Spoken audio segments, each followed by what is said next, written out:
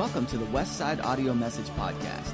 We hope you enjoyed today's message, and if you're looking for more ways to connect with Westside Assembly of God, feel free to check us out at www.westsideag.org. You'll find all the information about our service times, upcoming events, and opportunities for you to plug in and get connected with Westside Assembly of God. Additionally, you'll find a complete online archive of all of the previous and current messages absolutely free of charge. We hope you are encouraged by this week's message, and thanks again for downloading the Westside Audio Message Podcast. And in the 5th chapter, in the 21st verse, he kind of gives some, through the first couple of verses in the 6th chapter, and we'll cover that as well, he gives some instruction for various members of the family and what their duty is. Every person who is a member of the family has to carry their part or the family's not healthy. The man has to do his part in whatever roles he has to play as husband and possibly as father. The same way with the woman. She has certain things she has to do it right, do it successfully. And the children have something they have to do. And so I hope with this sermon today I can share with you some of these things that coming from the great old theologian master Paul, straight from him, he says, hey, if you people do this, you can have a happy family. Now, is anybody against having a happy family today? I think you're with me. Go for it, Pastor. We all want a happy family. When there's a breakdown in one of these participating members, that's when we begin to hurt. Verse 21, submit to one another out of reverence for Christ. Wives, submit yourselves to your own husbands as you do to the Lord. For the husband is the head of the wife, as Christ is the head of the church, his body, of which he is the Savior. Now as the church submits to Christ, so also wives should submit to their husbands in everything. Now that's troubling for people who read the Bible, especially today, as they struggle with thinking that Paul is promoting some sort of a relationship where you have one dominant personality, this man that is chief, king, big kahuna, and this passive little woman whose whole purpose in life is just to make sure that he's happy no matter what he wants. And nothing could be further from the truth, but it's cast in a very poor light by the way that Paul states this. Because he begins out, I take you back to the 21st verse, submit to one another out of reverence for Christ. And sometimes we get into that next section without remembering that he's talking about two people who learn the art of submitting one to another. And then he covers part of what it means for the wife to submit to the husband. He didn't go into a lot of what it means for the husband to submit to the wife, but it's already implied that that is a necessary part of a good marriage. Negotiation. Being able to give and not expecting at all the times to win every debate, every argument, every issue. Not one person declaring, by God's design, it's my way or the highway. We can't do that. Two people have to find a way to live together in harmony. And he set Christ and the church and their example up. Has anybody ever seen Christ treating the church like some of these brutes think that they have to treat their wife? You never have, because he loved the church. Then he goes to the husbands and says, husbands, love your wives, just as Christ loved the church and gave himself up for her. And once again, he's referring back to the example of Christ and the church. To make her holy, cleansing her by the washing with water through the word, and to present her to himself as a radiant church without stain or wrinkle or any other blemish, but holy and blameless. And in the same way, husbands ought to love their wives as their own bodies. He who loves his wife loves himself. After all, no one ever hated their own body, but they feed and care for their body just as Christ does the church. And we're members of his body. For this reason, a man will leave his father and mother and be united to his wife, and the two will become one flesh. Hopefully. If you fail in that, we've got a problem. You do, in a physical sense, become one flesh, because the intimacy that is allowed through marriage is, according to God's design, the act of becoming one. Yet there's more to becoming one than just that, because to be one physically doesn't complete the task. We have to become one in living together, coming together in agreement. How can two walk together except they agree? So the rest of marriage, aside from the physical part, is an effort, an ongoing effort in figuring out how do you take two personalities and make them one. That's the task of marriage. This is a profound mystery. Well, he didn't have to say that. We got that figured out already. But I'm talking about Christ and the church, because beyond just talking about the marriage, Paul also is making a bigger point in this passage about Christ and the church. We're just not going to make Paul's bigger point today. We're going to go with his examples that he used. However, each one of you must also love his wife as he loves himself. And that's a directive to the husband. And the wife must respect her husband. And that's a passage of Scripture that I had mentioned in the book just recently, Emerson Eggerichs' book, Love and Respect, that he takes his premise for the book out of this passage, where he says, husband, your duty is to love your wife, and wife, your duty is to respect your husband. Keying in on the two distinct things that is expected of men and women, because loving is not exactly the same thing as respecting. And men need respect, and women need love. Now, if you've got that figured out, you're on the way to having a wonderful, wonderful marriage. And I don't want to spend too much on that bit about the love and respect. Many of you are probably acquainted with that. As a matter of fact, they just got through having a big love and respect meeting. Well, what am I looking for? With Emerson Eggerichs right here in the Quad Cities a couple weeks ago. Love and respect. And just to recap what I've mentioned to you before, because some may be here that didn't hear it when I said it the first time. A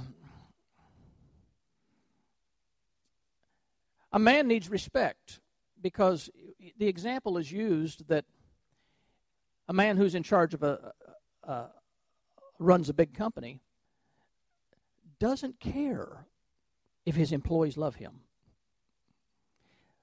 but they had better respect him. Now that just kind of exemplifies what men expect. They want the wife to respect them. Because if they say, I love you, but don't respect them, the man still doesn't receive what he needs. I love you, but then go into a tongue lashing about everything that's wrong with him. That doesn't get it. Now, on the other hand, the woman is not satisfied whatsoever if they become a very cozy, intimate moment, and the husband says, honey, I just want to let you know how much I respect you. That isn't what she wants to hear. She wants to hear, I love you. First of all, talk about the institution of the family. The two greatest institutions on the face of the earth, without any doubt, are the church and the family. And they're closely intertwined. And the health of one affects the health of the other. Both are God's institutions. Both are His creation. He designed them. He defined them. And the family is supposed to serve as the primary institution of spiritual instruction, not the church. The church is an institution of spiritual instruction, without any doubt. But it's wrong for a family to think that it's not their job to spiritually nourish the family. That's why we go to church. No, that's like saying The reason you send your kids to school is so that they can learn everything they need to learn about life. No, you've got a responsibility as parents, primarily, to teach your children. And you have a responsibility as parents, primarily, to instruct them in spiritual matters. Then the others are supports to you. The church is the body of Christ. The purpose of the church, just to kind of get that established and out of the way, is fivefold. The church is supposed to provide a place of worship, provide people with an opportunity to fellowship with people of like faith, and we do that. To equip the saints for evangelism, and we do that.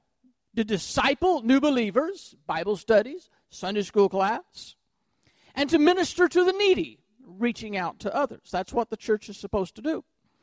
And all these people, these things in the church should produce people who understand how to successfully operate as a family. So that's where you see the church tying into the family.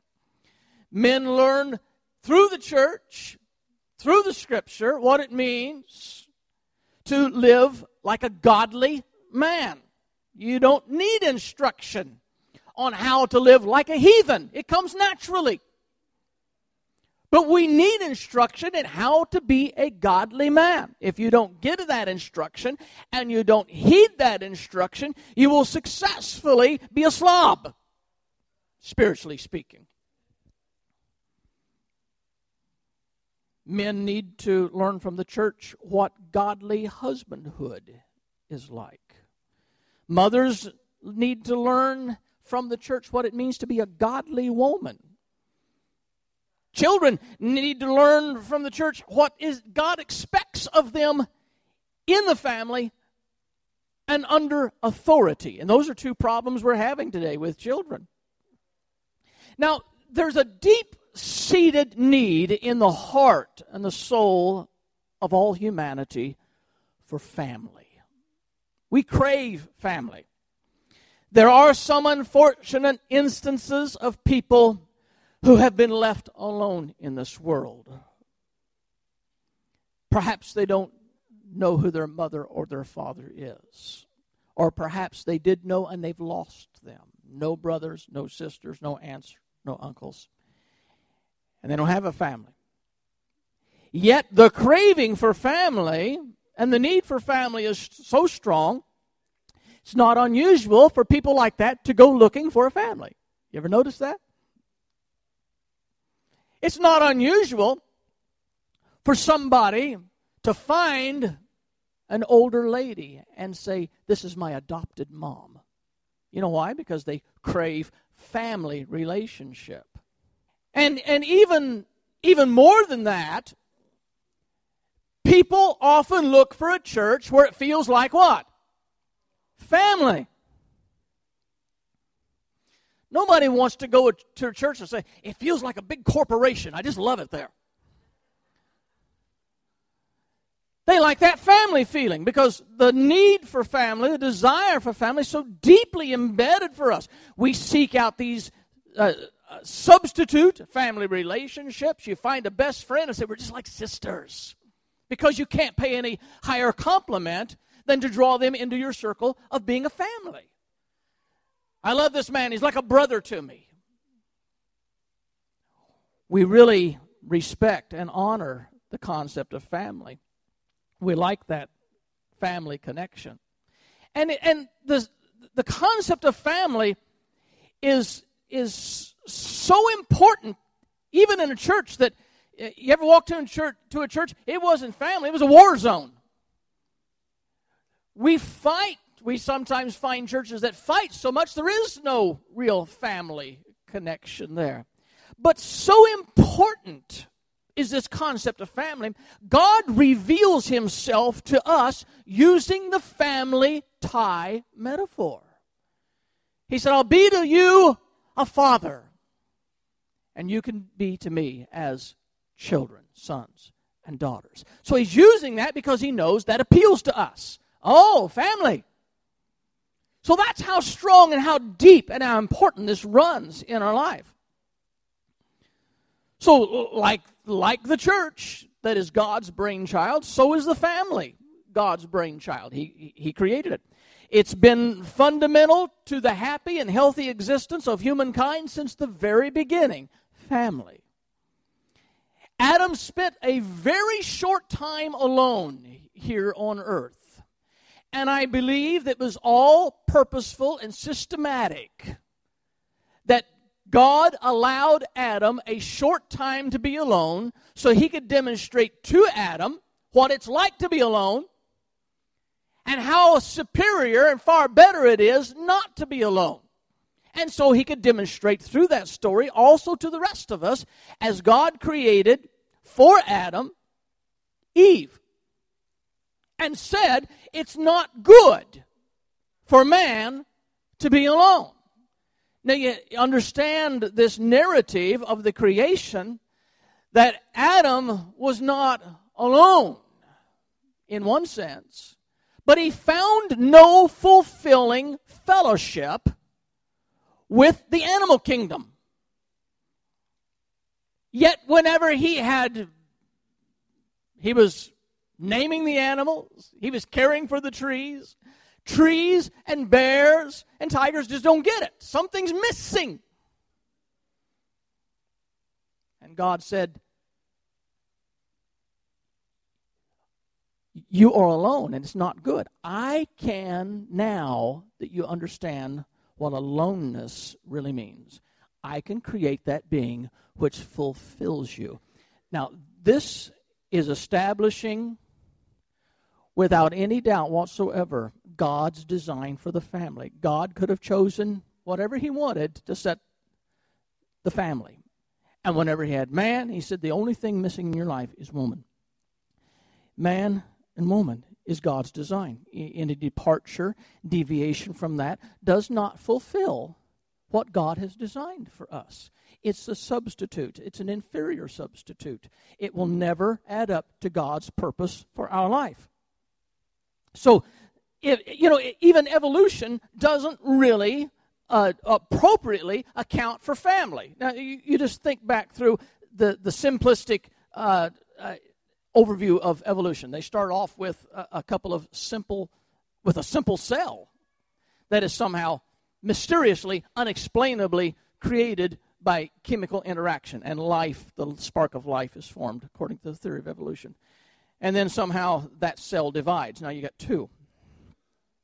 And they lived happily ever after, I guess. I don't know. They didn't need family. As a matter of fact, as they progressed from being a cell into higher forms of life, eventually, if you believe in evolution, eventually, somewhere along the line, they begin to have a community need. But is evolution really responsible for family?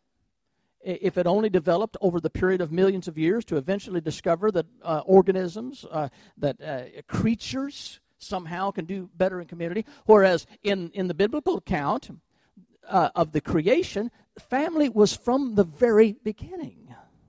Only that short time for Adam to sense and discover what it means not to have family, and then to be provided with the family. That's the only time. And it took a very short time. It didn't take billions of years to figure this out. God provided what Adam needed. Now, the second thing I speak to you about the family is the structure of the family. And it begins with man and woman. Two men are friends, and two women are friends. Only a man and woman who marry are true foundation of the family. And then if and when the children are added, they become part of the family unit as well. And each member of the family unit then has the godly responsibility to fulfill their duties for the family to function fully as God intended it to function. Now, if you're sitting here today with a dysfunctional family, then I hope I can say something to you to help you to get your family to functioning like God wants it to function. Maybe it's time to have a family powwow. Maybe it's time to sit down and say, we are miserable. And we cannot accept that this is God's design for our life. What can we do so we can be a happy, healthy, functioning family that glorifies God? That's what we want to be. That's what God wants us to be. That was the whole purpose in having family. The husband, the wife, the children, all the responsibilities, everybody working together, making the family a successful, godly unit. Throughout the 20th century, they have used the term nuclear family. And I know our brain goes to the word nuclear ever since they split the atom and harnessed the power and created the atomic and nuclear weaponry. Then we think nuclear family must have to do with just being a family in this modern day and age of nuclear power, which it has nothing to do with that. That's not the way the term is used at all. Nuclear coming from nucleus, and it was coined in order to describe what the typical, the prototype family is. It's a family that has a nucleus. That nucleus is a mom and a dad. And from that, if it expands into children, that is a nuclear, having to do with nucleus, polarizing around that important set that establishes the family. That is the nuclear family. Even to this day, the nuclear family is still defined in the same way, except we all know that there are efforts now, even before the Supreme Court, to redefine family. How arrogant can lowly man be to think that they can appoint judges in a Supreme Court who have the power to overrule God? Now, they may not, but how arrogant for anybody to think that they might be able to do that. It's God's institution. It's His design. Nobody has authority to overrule what God has already established. The role of the family members. Now we get down to something a little more personal. It's a shame the children are missing today. They would benefit from this as well. But husband and wife roles. The role of the husband. The biblical model of the family is the husband is the head and the wife is the helper. I said people choke on this. I said they don't understand what this really means. That's why they struggle with it. They make false assumptions. This model is so grossly misunderstood by so many people, Christians and non-Christians alike. And some Christian men abuse this verse, thinking themselves to be self-important, thinking that they just spit out orders and everybody else carries them out. And of course, non-Christians make the same assumptions. Perhaps because they see people who call themselves Christians who behave like that whenever they read this in the Bible. But as far as God is concerned, I want to suggest to you something. I don't know if you've ever heard this before or not. But I want to suggest to you, when the Bible says that the man is the head and the wife is the helper, it's not as much about authority as it is responsibility. That is the health of your family. God holds the man more responsible than anybody else in that family for the health of that family. Now, there may be things that are ultimately out of his control, and I understand that. But God will nevertheless look at the man and say, did you do everything you possibly could?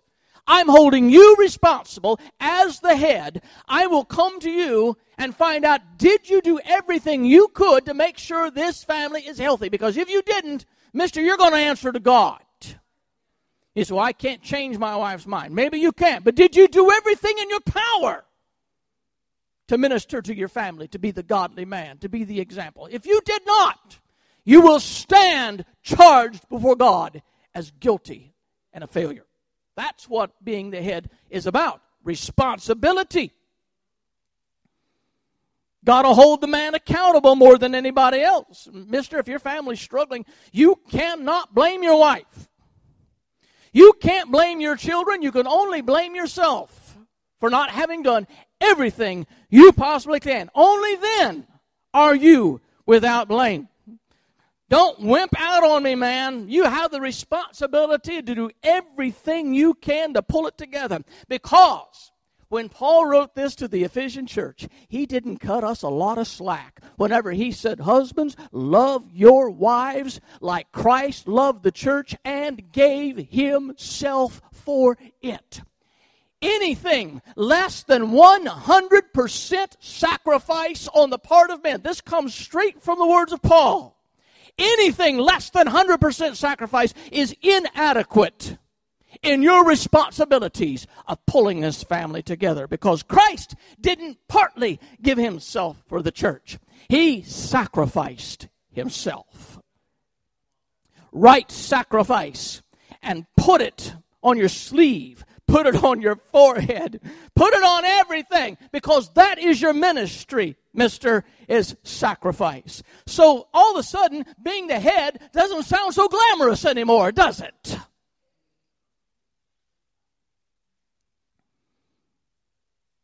The role of the wife, support. And once again, this makes people bristle. Like they think the woman has no other purpose in life than to dote on her husband. And that isn't at all what the Bible is implying. We see examples of women in the Bible who were mightily used of God, and the husband's nowhere to be found. They have plenty of purpose from God. However, there is something about this principle of being a helper that is very important to grasp today. Wife, if you want to know the secret to your man's heart, you can probably forget everything else that you've been taught in this world. The way to a man's heart is through his stomach. Sounds good, doesn't it? But there's a better way. The way to a man's heart is for you to become voluptuously sexual and sensual and attractive to him. There's a better way.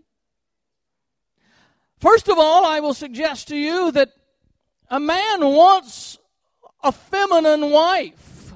I speak in behalf of all decent men. I want a woman to bring a dimension to my life that I don't have. I want a woman that I touch, she's soft and feminine. I don't want her to be calloused over like my hands can get. I want that. That means something to me.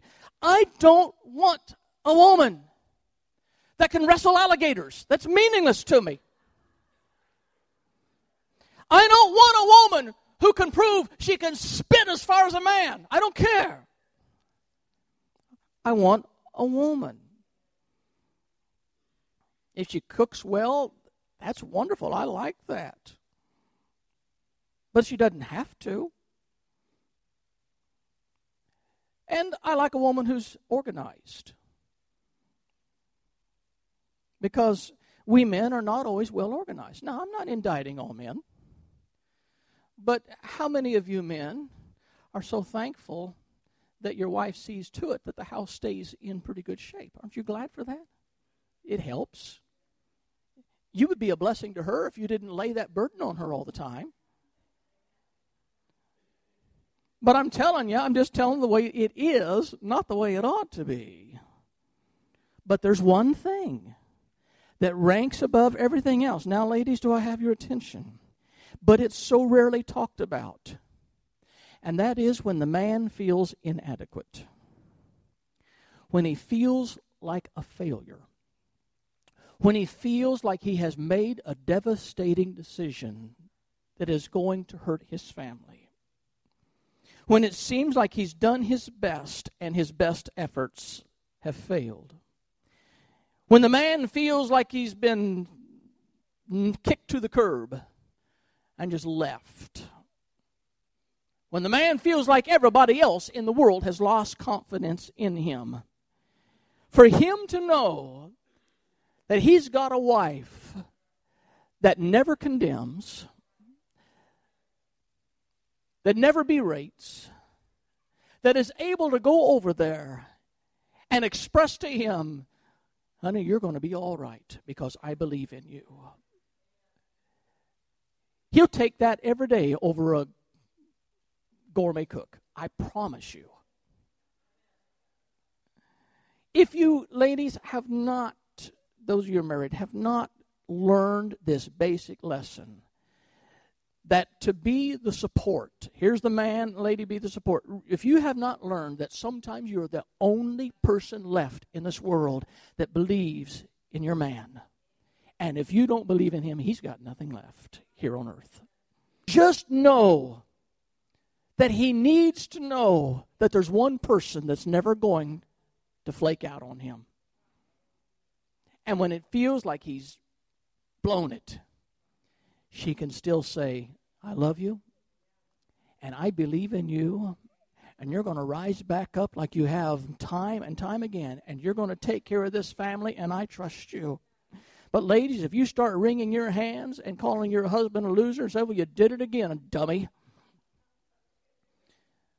You're worthless. You get us in trouble. You are not contributing to the health of your family. And this is not a one-way street, because don't think for 1 minute the women don't get down too. And like I say, just because Paul mentions one side of this doesn't mean there aren't two sides to the coin. He's not ignoring the balance in this.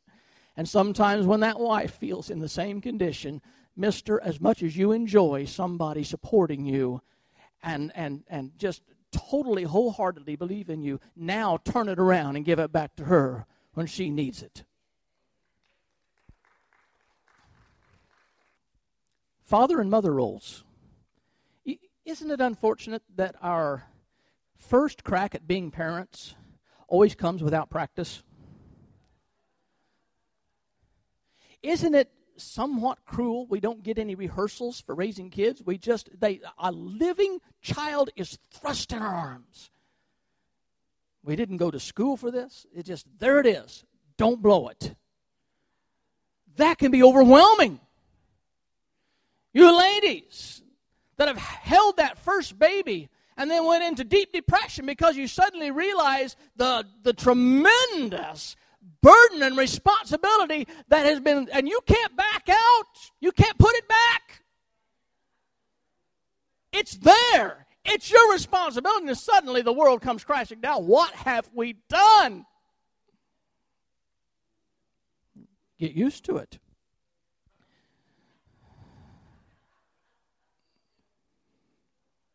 And it's after we have raised our children, when we now have our master's degree in parenting, the children are gone. I'm convinced grandparenting is God giving us a second chance to parent right. It's our do-over. We finally have the maturity and the experience and the wisdom for parenting that we lacked the first time around. We just don't have the energy anymore. It's the reason we send them home at night.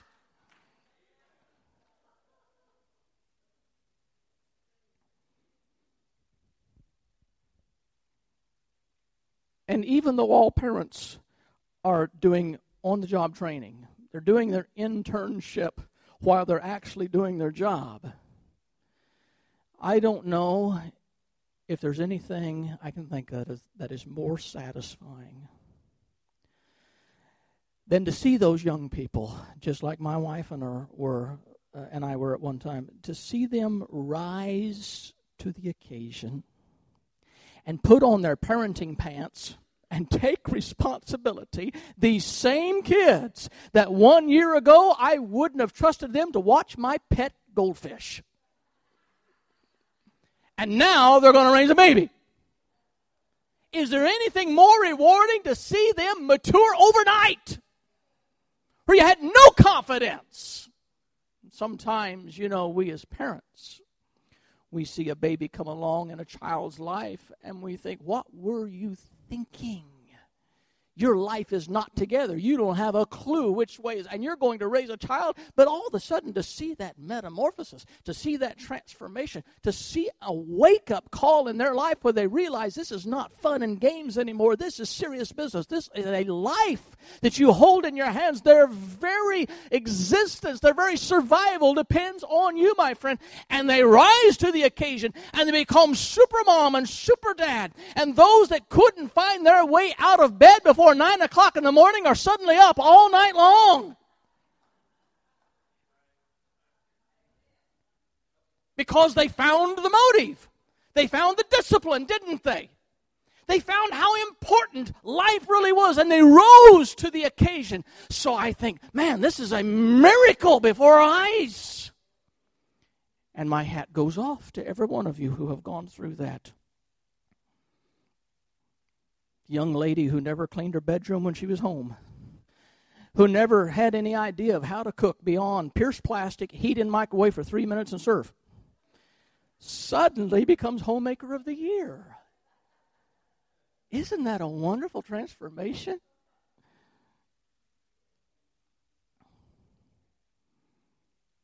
Taking responsibility just warms your heart.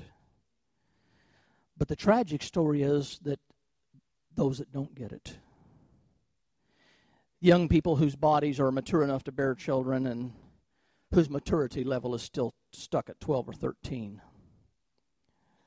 And the stories appear regularly in the news of parents who abuse their children, burn them, starve them, beat them, force them to live in a dog cage, a dark closet, and it sickens every one of us to know that even as I'm preaching today, some child somewhere is being severely tortured by a mindless parent, to use the word loosely.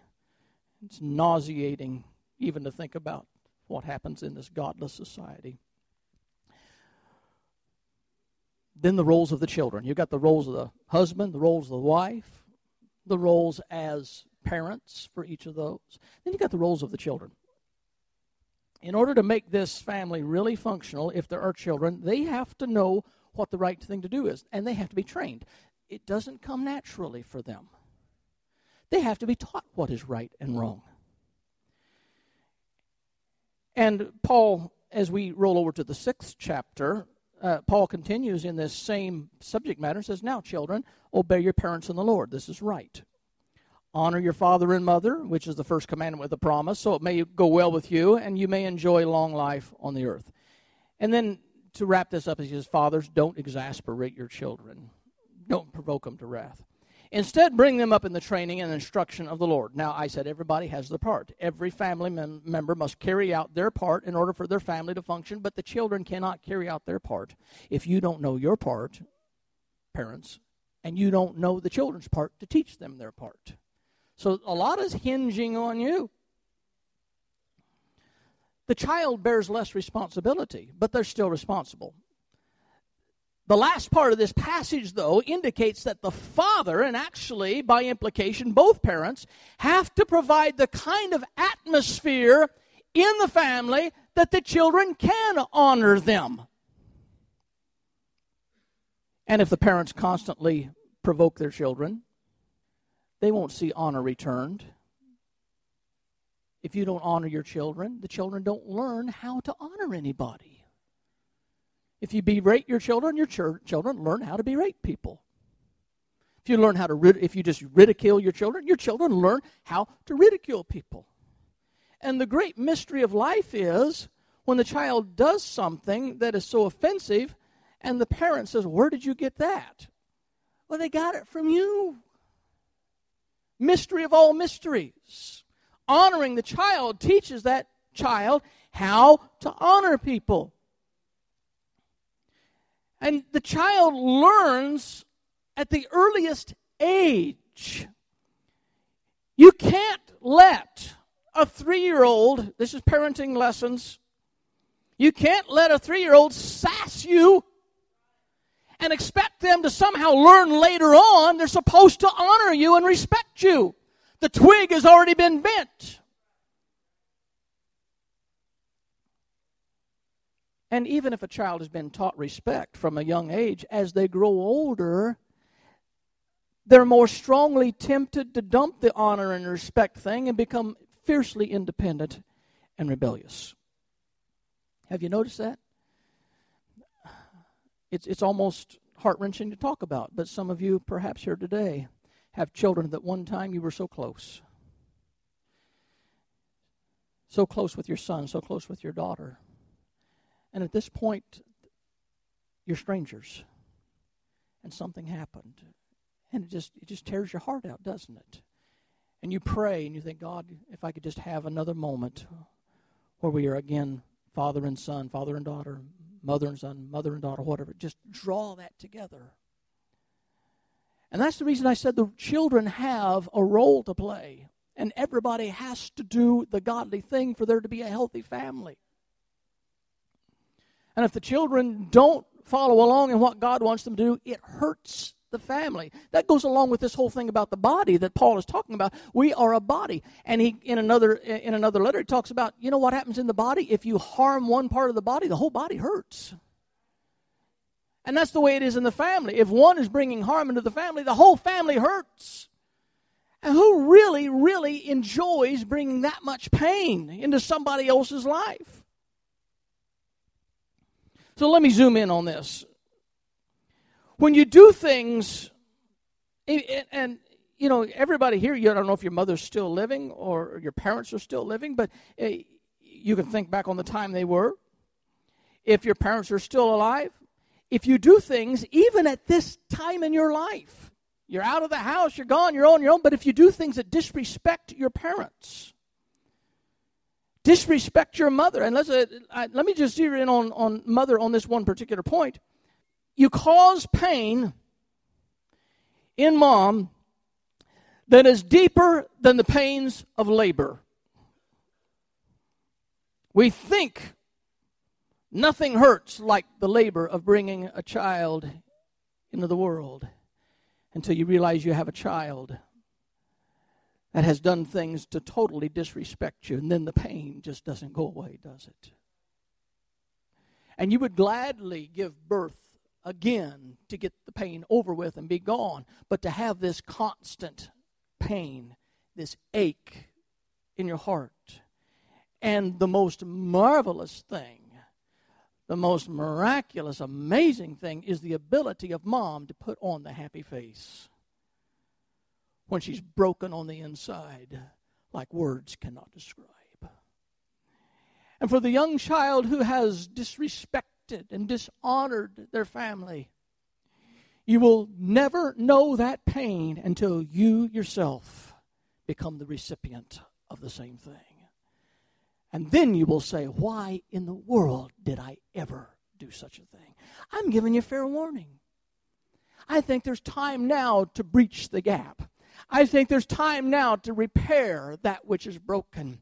I think there's time now to lay the weapons down and come together and say, you know, I've done some dumb things, but I just want to say I love you more than anything in the world. I think you can begin to build that family back to what God wants it to be. And these parents who gave themselves sacrificially, and the mother who sacrificed sleep and spent long nights doctoring sicknesses and gave herself tirelessly and depriving herself of sleep, and the husband oftentimes doing many of the same things, sharing that, slaving and laboring so their children could have clothes that were really out of their budget. And then for them to feel the disrespect, like you don't really appreciate anything that was done for you. I urge you, heal the brokenness. The Bible says, honor your father and your mother. You know, that's not that hard. Quit living like it's all about you and it's all about your needs, and learn how to honor.